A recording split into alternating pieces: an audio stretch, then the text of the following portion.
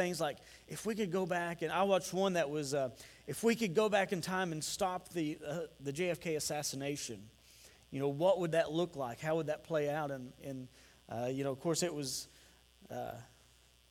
a lot of it was the lead up to that, but after it happened, the scenario was completely different of what America would look like if JFK hadn't been assassinated. And so I'm fascinated by that stuff, and I'm weird. I know, it's fine. So anyway, let's get into our what if today. Today's what if is, what if Jesus had sinned? What if Jesus had sinned? Now, there's a really easy, quick answer to this, okay?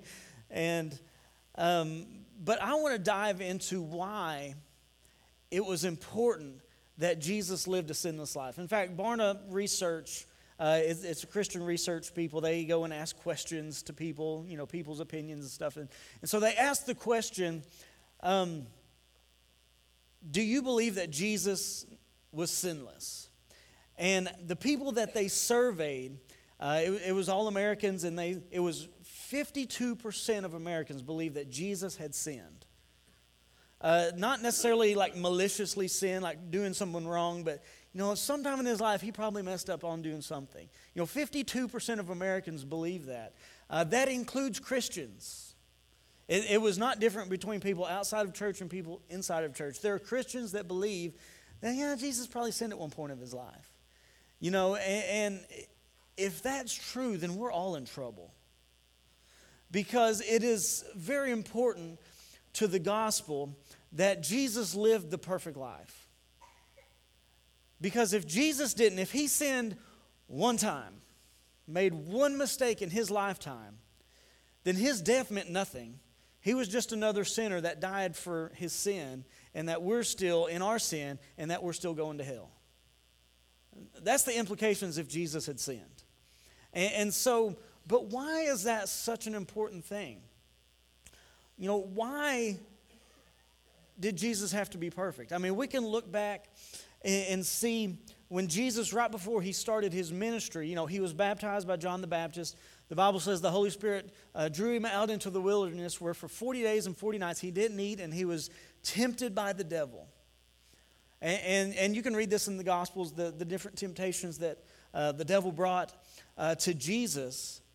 But in the end, he always resisted. What would have happened if Jesus would have sinned during that time? What if he were to have fallen into one of those temptations? What would have happened at that point? See, what would have happened is that the devil would be God now. Because that would have been Jesus, who is God, would have bowed his knee to the devil and proclaimed him as Lord. And so at that point, the devil would be God now. All right? Then we'd all be in big trouble, wouldn't we? And so that's the implication of Jesus sinning. If Jesus sinned one time, then all of this stuff is for nothing. And so, but we believe that Jesus was sinless, and I could give you scripture and go and all that, and I wish I had time. But I have lots of notes today, and I hope I can make it through them today, because this is one of those, like, it started off as an easy thing, but then it got deep quick on me. And so today I want to talk to you about Jesus being the Lamb of God. We hear that phrase thrown out in the Bible, and we sang a song today that said that Jesus was the Lamb of God. Now, why?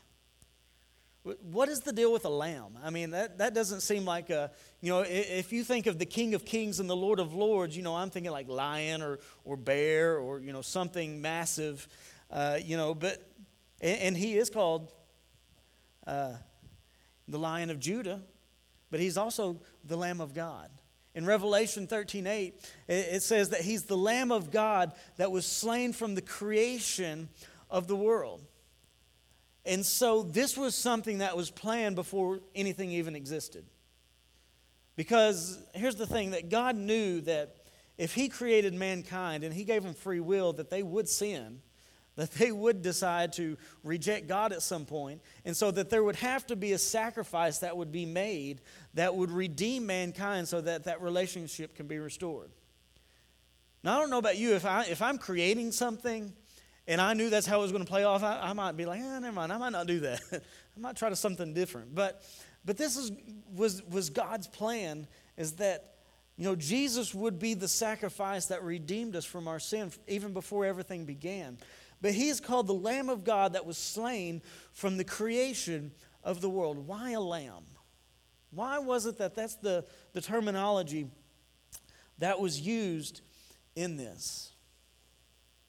And so today I want to dive into talking about the Lamb of God. And because it's interesting, because here's the thing. We said this last week, that anything that God says or does, he does with purpose. Anything that we read in his word, and any of the things that God did in his word, was very purposeful. It wasn't anything that was just like, okay, let's just do this. But it was planned out and it was purposeful. And the entire Bible that we see, everything points to Jesus. Okay? Everything in God's word is pointing to Jesus. It's always pointing to him, all the way back from the Garden of Eden. Like, we can even see Jesus in the creation. And everything in God's word, it revolves around Jesus, whether he's on earth or not at the time. So Old Testament, New Testament, after he's ascended, even all the way to today, everything that God does revolves around Jesus being the Lamb of God. Okay? And so this is a pretty big thing. And so today what I want to do is I want to talk about the Lamb of God, who is Jesus, and his perfection while he was here on earth.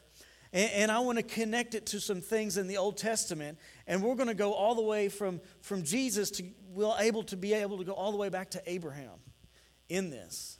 And I have 19 minutes to do this, okay? And so here we go.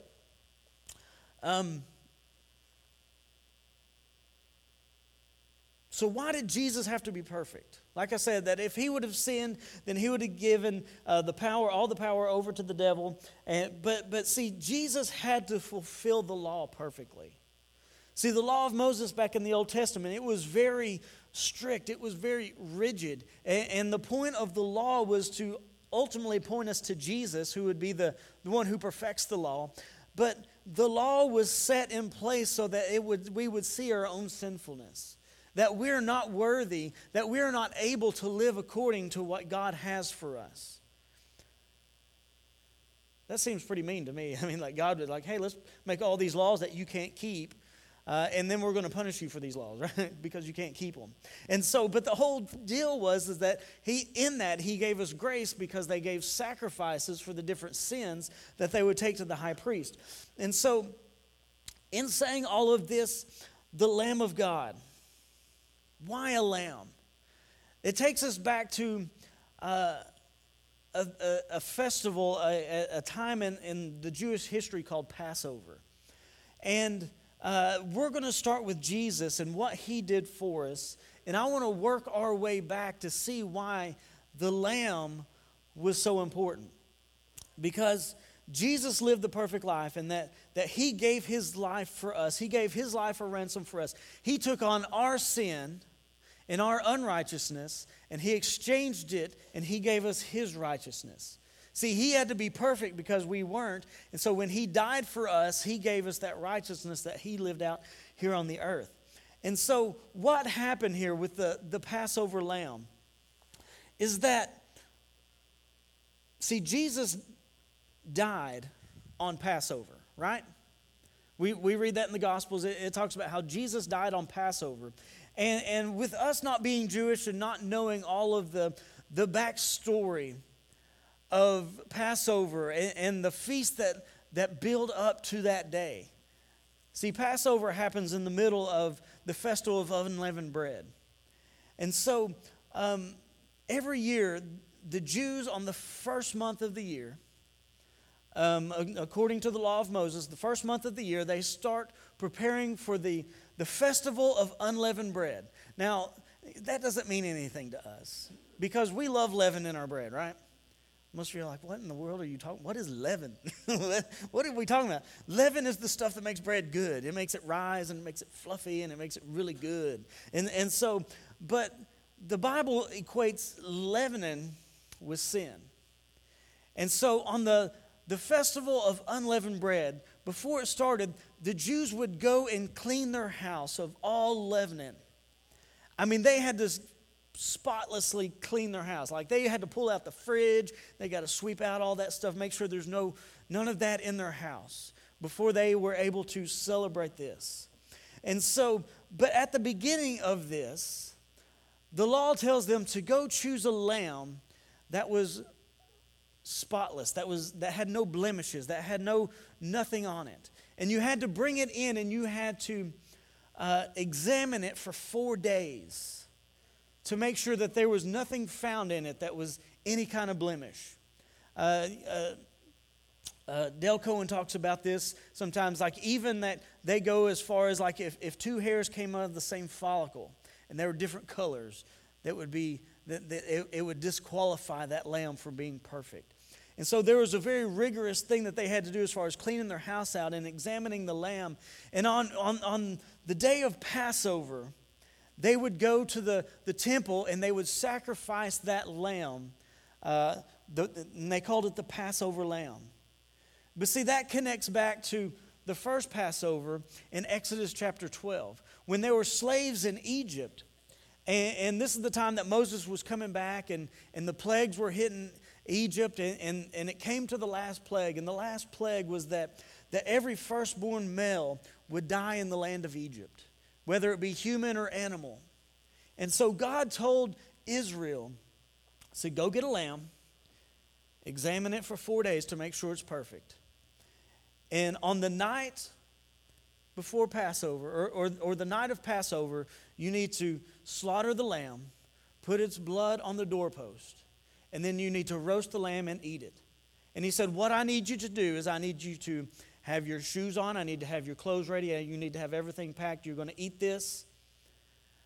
You're going to eat this thing. And at night, when the death angel comes through, if it sees the blood of the lamb on the doorpost, it would pass over your house and nobody would die in your house. And so after that happened, after the death angel came through Egypt, of course there was lots of people crying. I mean, it was just misery going on because all of these kids have died. All the firstborn males have died, and it was just a very tragic time. And then they were just like, y'all just get out of here. Take our stuff and go. We can't deal with this anymore. And so they had to be ready to go. And so at that point, they packed up their stuff and they got out of Egypt, and God set them free from slavery. And see, that was the picture that they're celebrating on Passover with the Passover lamb. And some of you are already seeing the imagery here of what we're talking about as far as the perfect lamb being sacrificed and his blood being poured out. And the blood caused the death angel to pass over that particular thing. See, when Jesus died on the cross, the Lamb of God, as he was perfect, his blood was shed so that our sins could be forgiven. And so that when it's time for the judgment, to when they say, hey, you're going to heaven or hell, the blood's going to be applied to our heart. The blood of Jesus is going to be there. God's going to look at us. He might have a list there and be like, all right. And they just go, whoa, whoa, whoa. See the blood? He's mine. All right. Go on into heaven. See, it's the blood that causes the death to go away, for the sin not to be counted against us anymore. And so that's why they call Jesus the Lamb of God that was slain from the foundation of the world. But it's interesting as we look into this, and I'm skipping over a bunch of scriptures here, T. We're just rolling with it today. But I want to read into this about the Passover and what they had to do in this, because it's interesting that because that lamb had to be perfect. There had to be no blemish and nothing on that lamb for it to count as the sacrifice. So in Exodus chapter 12, I want to read through some of this. I'm going to jump around in Exodus chapter 12 where we find where this happened. And it says, the Lord said to Moses and Aaron, this month is to be for you the first month of your year. Tell the whole community of Israel, on the 10th day of this month, each man must take a lamb for his family, one for each household. And if any household is too small for a lamb, they must share one with the nearest neighbor, having taken into account the number of people there. It said, you are to determine the amount of lamb needed according to what each person will eat. The animals you choose must be one-year-old males without defect. And you must take them from the sheep or the goats, and take care of them until the 14th day of the month. And when all the members of the community of Israel must slaughter them at twilight. So then they are to take some of the blood and put it on the sides and the tops of the door frames where the house where they were eating. Verse 12, it says, on the same night I will pass through Egypt, and I will strike down every firstborn people and animals, and I will bring judgment on the gods of Egypt. I am the Lord. The blood will be the sign for you on the houses where you are, and when I see the blood, I will pass over you, and no destructive plague will touch you when I strike Egypt. Man, that's good news right there, because the blood of Jesus does that for us. That's what the blood of Jesus does for us. Verse 14, it says, this is the day for you to commemorate. For generations to come, you shall celebrate it as a festival of the Lord, a lasting ordinance. For 7 days you are to eat bread made without yeast, and on the first day remove all the yeast from the house, and whoever eats anything with yeast in it from the first day through the seventh day must be cut off from Israel. On the first day, hold a sacred assembly. Another one on the seventh day. Do not work at all on these days except for to prepare food for everyone to eat. That is all you may do. Celebrate the festival of unleavened bread, because it was on this day that I brought your divisions out of Egypt. Celebrate this day as a lasting ordinance for the generations to come. This is what he told them way back then. And still to this day, Passover is celebrated with that much vigor and that much detail. That they are to clean their houses, and they're supposed to do all of these things. And this all points to Jesus. Because as we look into the life of Jesus, Jesus approached Jerusalem 4 days before Passover. And that he was welcomed into Jerusalem that day. We remember the day that he entered in to the gate. I believe it was the Golden Gate coming from Mount Olives. And T, I've got a map that I didn't put in there. It's in Dropbox if you want to grab that. But he entered in the Golden Gate, and the people were there, and they laid their coats down, and they had the palm leaves and singing, Hosanna to the highest, and just worshiping Jesus as he come in. And so they welcomed him in that day. And for the next 4 days, he was examined. See, he went into the temple and he began to teach. In fact, that first day he went into the temple was the day that he drove out the money changers. See, one of the things that they had to do was to clean the house before Passover. See, Jesus cleaned the house of God before Passover on that day. He came and he cleaned out the money changers and all those people that were trying to make profit off of God. And he drove them out, and for 4 days he was examined, he was teaching. And the Sadducees and the Pharisees and the elders and all these people were asking him questions and grilling him time and time again, trying to catch him in his words and trying to trap him, trying to see if they could find anything to accuse him so that they could execute him. Day after day he was in the temple teaching. And then we see the scene that after they celebrated Passover, Jesus and the disciples, and he went to the Garden of Gethsemane.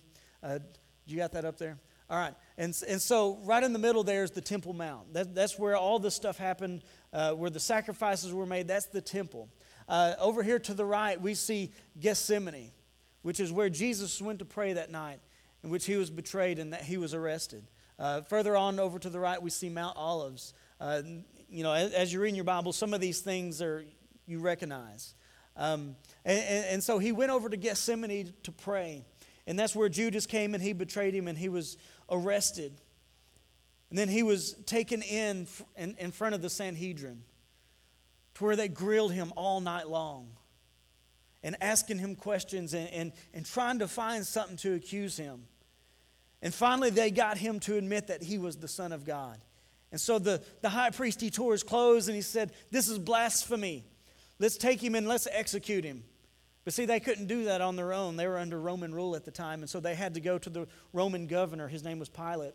And so they brought their accusations to Pilate. So this man, he claims to be the Son of God. He claims this, he claims this. And so Pilate, he grills him for a long time, and he talks with him, and Pilate comes back, he's like, I don't find anything that he did wrong. I don't see that he broke any laws. He didn't do anything wrong. For 4 days, Jesus was examined and found not guilty. But you know what? Pilate crucified him anyway. See, a lot of times Christians like to blame the Jews for killing Jesus. Like, oh, we don't like the Jews because they're the ones that killed Jesus. Like, whoa. If Jesus didn't die, we would not be where we are today. See, God used the situation for His glory. All right? See, we don't need to be against the Jews. We need to be supporting the Jews. We need to be supporting Israel because that's the bride of Christ. That's still God's chosen people. And one day we're going to be celebrating with them in all of this stuff. And so, but he was examined for 4 days and found guiltless, but he was still killed.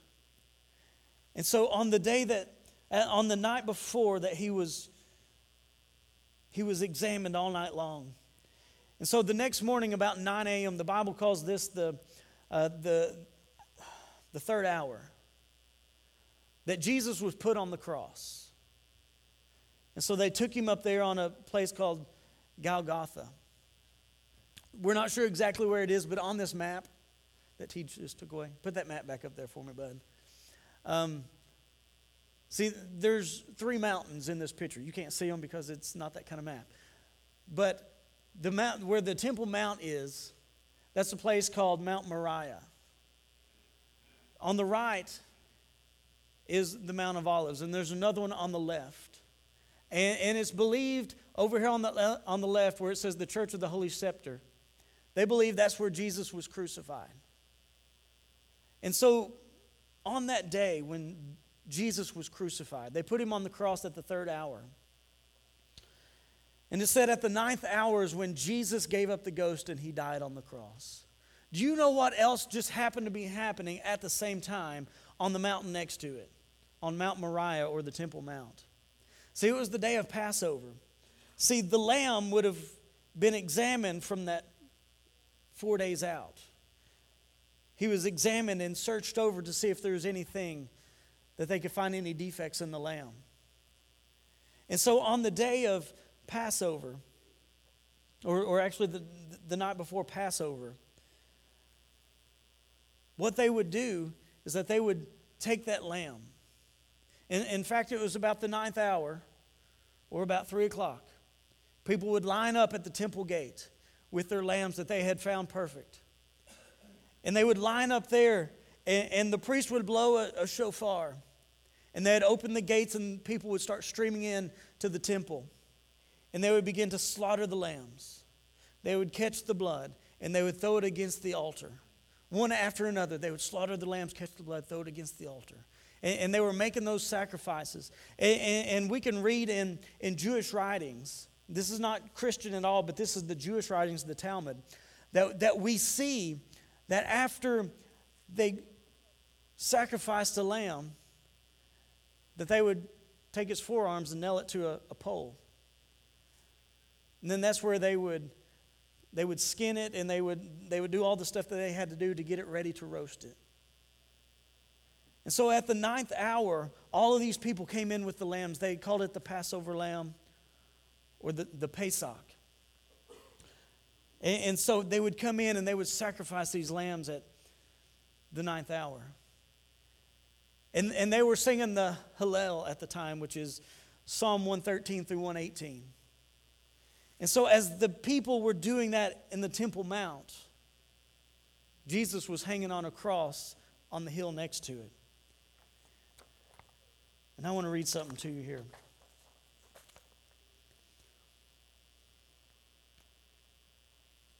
says the Levites would be chanting the Hallel. The sounds of their voices, joined with the voices of thousands of pilgrims that had gathered at the temple, filled the entire city of Jerusalem. Indeed, they were heard outside of the walls. a short distance away where Jesus had been hanging on the cross for 6 hours, they chanted these words, "The cords of death entangled me.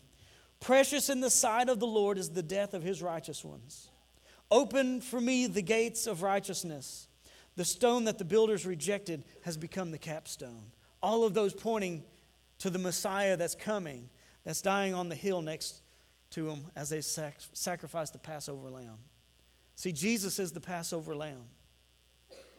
Jesus, all of that they were doing was pointing towards the Messiah who is dying for them at that very same moment. See, everything that God does in his word, he does with purpose. Everything that they had to do with that Passover lamb from the time that they left Egypt as slaves until that day that Jesus died, they did this every single year. The same pattern, the same thing. And it's the exact same thing they did with Jesus that day. And so all of this was pointing to the time where the Messiah would give his life for the sins of the world. It's amazing what God does, and that we can see the connection of all of these different things lining up. See, we can take it from the death of Jesus all the way back to Exodus 12 at the first Passover. But see, it also connects all the way back to Genesis chapter 22, to where we see a man named Abraham. And Abraham got into a covenant with God, and God said, "I want to make you the father of many nations." He said, "I want to bless the world through your seed." And he made him this promise, but the thing was, Abraham, his wife couldn't have kids. She was barren. They had no kids, and God was promising this dude, it's like, "I want to make you the father of many nations, and your seed's going to bless the entire world. Every nation on the world would be blessed because of your seed." And I'm sure he's thinking, "Okay, God, whatever, you know." But see, then, as we follow that story out, Isaac was born. Sarah was 90 years old when Isaac was born. But see, after Isaac was a little bit older, God asked Abraham, said, "Abraham, I want you to go and I want you to sacrifice your one and only son for me." And Abraham was like, "Okay, I'll do it." And so he takes his son Isaac, he takes the wood, he takes everything with him. They go on a 3-day journey. And they go up on this mountain. And they build the altar, and Isaac is sitting there, doing his thing, like, "Okay, Dad, I'm doing what you say." And then he's like, "Hey, Dad, we forgot something. We don't have a sacrifice." And Abraham had that awkward conversation like, "Son, you're the sacrifice." What? And so he bound him and he put him on the altar, and he was about to kill him. And God said, Don't, whoa. Now that I know that you are willing to give your one and only son, now I can give my one and only son. You know what mountain that was? Mount Moriah. Right where the Temple Mount's at. The exact same place where Isaac was going to sacrifice his son. See, God does things that's way beyond what we even know. God's plan is at work. Are we willing to trust God's plan? See, Jesus was the lamb that was slain before the creation of the world. He had a plan before the world even began. That he had this all planned out like he needed to do it so that we today can have salvation, so that we can have our sins forgiven, so that we can have freedom from our sin, and that we can spend eternity with God in heaven. Do you think God can plan out your life a little better than you? See, he knew you before you were even created. He knew you before you showed up here. He has your days planned. He has a plan for your life. Can you trust God with his plan for you? See, the what if is, what if Jesus had sinned? See, here's the thing. God had a plan. If Jesus would have sinned, it would have messed up that entire plan.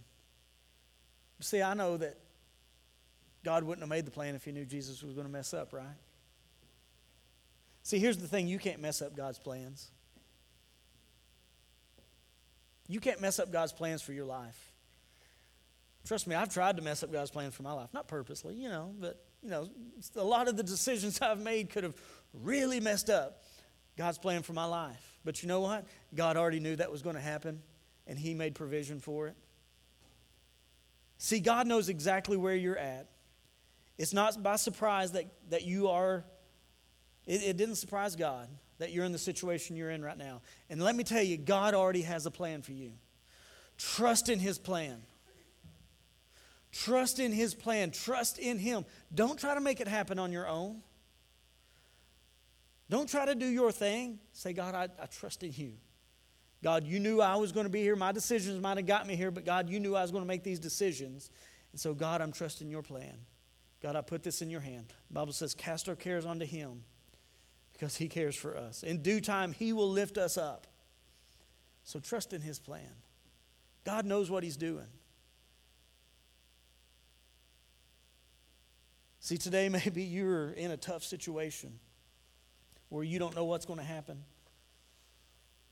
You're scared. Man, let's lay it at the altar today. Let's lay it at the altar today. We're about to do one more worship song as we always do. We're going to give you a time to respond like we always do, but I don't want this to be like we always do. All right? See that thing that's heavy on your heart today? Place it on the altar. It doesn't have to be up here. Place it on the altar in your life. Say, God, I trust You. God, I don't have any clue how You're going to do this, how You're going to pull this off, but God, I trust You in what You want to do. Can you trust Him today? As we worship today, I want you to place that on the altar and give it to Him. But see, what we have a tendency to do, we place it on the altar and tomorrow we go take it back. Don't do that. Keep trusting Him. Keep trusting His plan for your life. Let's all stand. Let's get ready to worship today. Prayer team, come on. So today as we worship, talk to God today. Place that thing on the altar. If you need someone to pray with you, if you're just like, I don't even have words, come and pray with one of these people up here and allow them to encourage your faith. Today I want you to connect with your Heavenly Father.